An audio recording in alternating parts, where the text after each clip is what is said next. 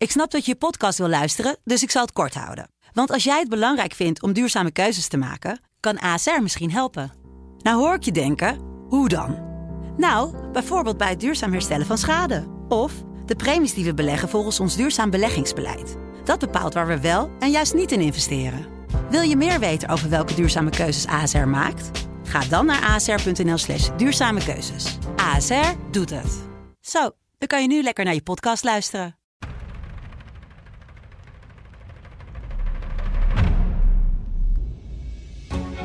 Welkom bij de Filmflits, de wekelijkse filmpodcast van de Telegraaf, waarin wij, Marco Weijers en Michiel Kooijman, de nieuwste films bespreken.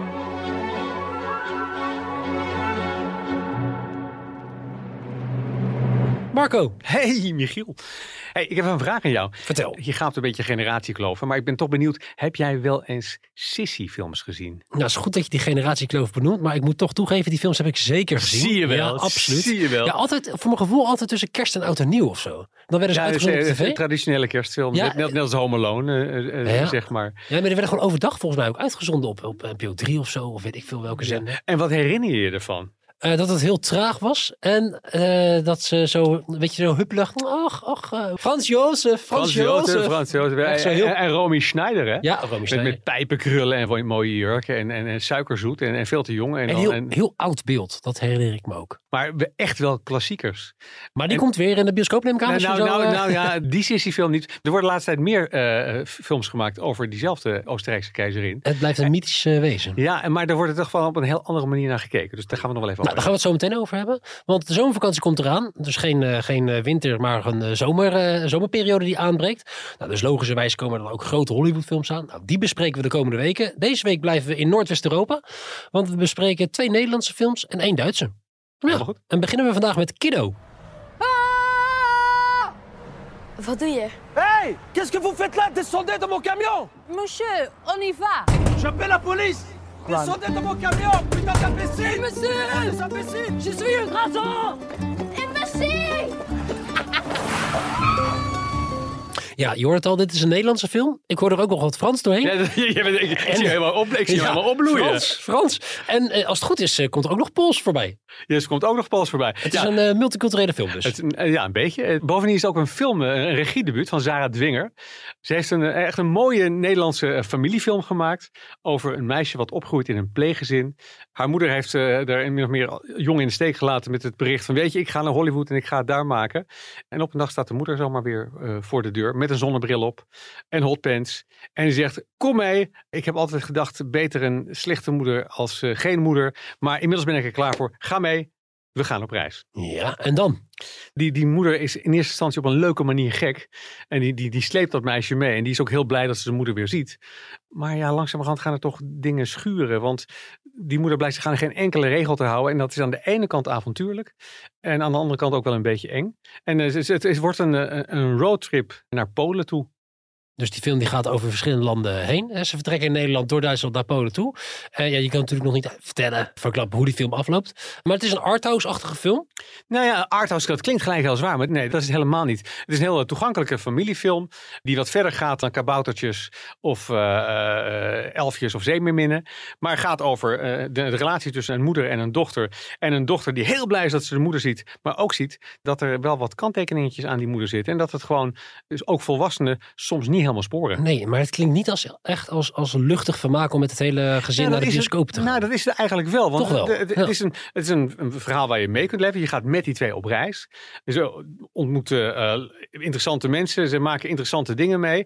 En dan ergens daaronder schuurt het een beetje. En dat, ja, weet je, zo is het leven soms af en toe. En ook voor kinderen van 11, 12, 13 jaar. En de film wordt zich echt, die laat je die reis zien door de ogen van dat meisje van 11. Die trouwens hartstikke goed gespeeld wordt door Roos van Leeuwen. Die moeder is ook... kan ze hebben op prijzen meteen? Nou, dat weet ik dan weer niet. Maar het is gewoon echt een toffe Nederlandse familiefilm die ook echt ergens over gaat. Ja, hebben we dan een top of een tip te pakken? Dit is een top. Een absolute top. Ja, die moet je dus gaan zien. Kiddo.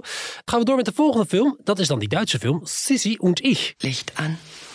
Licht aus. An. Aus. Gräfin Irma, wie viel wiegen Sie?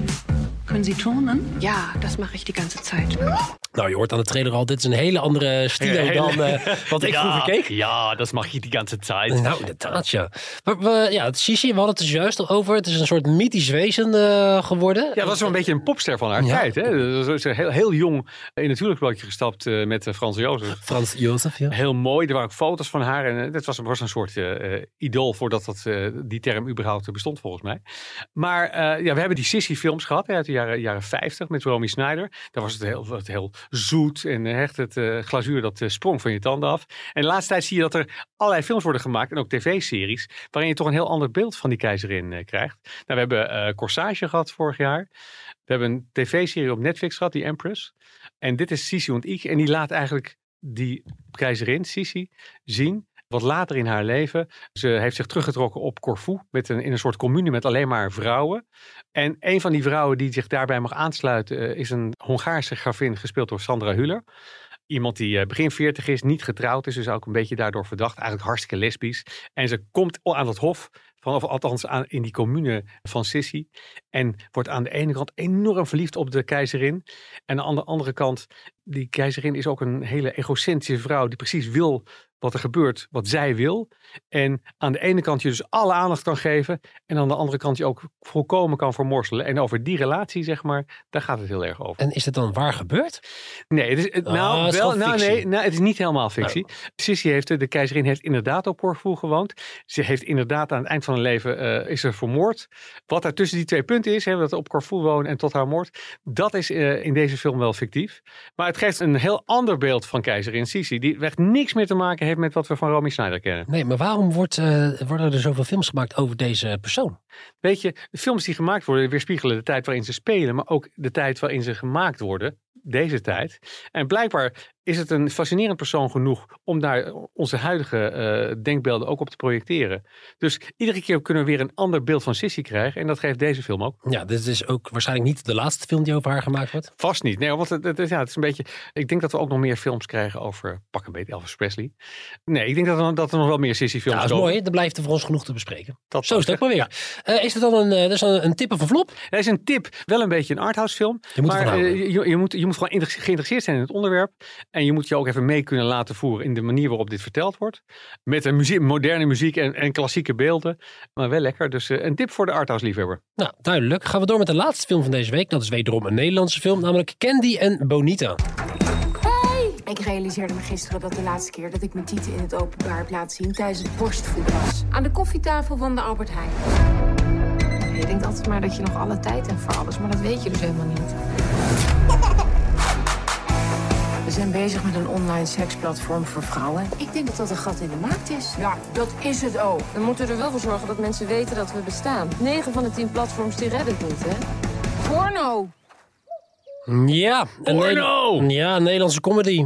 Ja. Ja, we kijken elkaar aan. Waarschijnlijk weer gericht op vrouwen. De ladies night zullen weer vollopen. Ja, die sterker nog, voor mij zijn die al achter de rug. En die zijn ongetwijfeld goed bezocht. Had ik even gemist. Nienke Reumer, die heeft het scenario geschreven. Dat heeft ze wel van meer romantische comedies gedaan. Zo een nieuw begin heeft ze geschreven. Een zomer in Frankrijk onlangs. Hart en strijd. En nu dus deze. Maar behalve dat ze hem heeft geschreven, heeft ze de film ook geregisseerd. Ja, en dat blijkt dan toch weer een ander trucje wat je wel moet kunnen. Nou, om heel eerlijk te zijn, vind ik hem niet helemaal gelukt. En waar gaat het fout? Nou, als je een porno hebt, je hebt wel vaker films gemaakt, een soort porno-comedie. Porno is het thema, maar het is geen pornofilm. Je had op een gegeven moment met Seth Rogen en Elizabeth Banks Zack and Miri Make a Porno in 2008. Dus een beetje een Nederlandse variatie daarop. En wat je dan wel hoopt, is dat het verhaal een beetje origineel wordt en ook ergens een beetje sexy. Nou, het is niet origineel. En ook niet sexy. En het is ook niet sexy. En dan heb je dus iemand die scenario's schrijft, die daar grappen en situaties in schetst die wel grappig moeten zijn. Ja. En dan heb je een regisseur die dat moet beoordelen. Maar het is dezelfde persoon. Ja. En het is dus heel moeilijk om je eigen darlings te killen. Dus dan mis je dus eigenlijk een soort kritische blik op wat er in eerste instantie is bedacht. Ja. En de film wordt er een beetje rommelig door. Hij is niet echt sexy. Het is ook niet heel vervelend. Maar het is gewoon een 13 in een dozijn romcom. Zonder een spetterend happy end. Ja, jammer. Want dat betekent dus eigenlijk dat die Nienke Reumer die dus 2 pet op heeft, dat die pet elkaar eigenlijk in de weg zit in plaats dat ze elkaar versterken. Ja, misschien heeft ze deze stap net iets te vroeg genomen. Ik bedoel, ze is van origine actrice. Toen is ze scenario's gaan schrijven. Dat is echt een heel ander vak waar je ook heel veel in moet leren. En dan nu die regiepet erbij. Ja, ik denk dat het net iets te veel hooi op haar vork is. Ja, en het is een Nederlandse film, dus dan moet ik altijd traditiegetrouw vragen. Hoeveel onnodige naaktscènes zitten erin? Nou, minder dan je denkt. Want dat verbaast me. Nee. Ik heb, als ik geturfd heb ik... en niet dat dat het doet, maar voor mij heb ik 4 blote borsten gezien. Heel veel dubbelzinnige teksten als... hij heeft een keiharde reputatie in keihard zijn. Nou, dat gaat dan over Jeroen van Koningsbrugge, die een pornoacteur speelt die onverstaanbaar is, maar dat wel compenseert met wat hij tussen zijn benen heeft bengelen. Nou nu moet je toch lachen. Ja, ik moet toch lachen. Ja, nee, dus misschien moet je er toch wel naartoe. En weet je, dit valt onder het kopje flop, maar laten we iets liever zijn. Het kopje flopje. Flopje. Het is niet een absolute flop. Je kan er op zich met goed fatsoen naar kijken. Ja, maar het is geen top of the bill. Nee, het is 13 in een dozijn. Ja, nou duidelijk. Dat was hem wel weer voor deze week. Ik sluit af met een klein flopje, maar toch prima genoeg om even naar te kijken. Wil je volgende week als eerste nieuwe aflevering horen? Die wil je horen, want dan gaan we het hebben over Mission Impossible. Nou, dat belooft nu al spektakel. Abonneer je dan via je favoriete podcast app. En wil je meer lezen over films? Kijk dan op telegraaf.nl.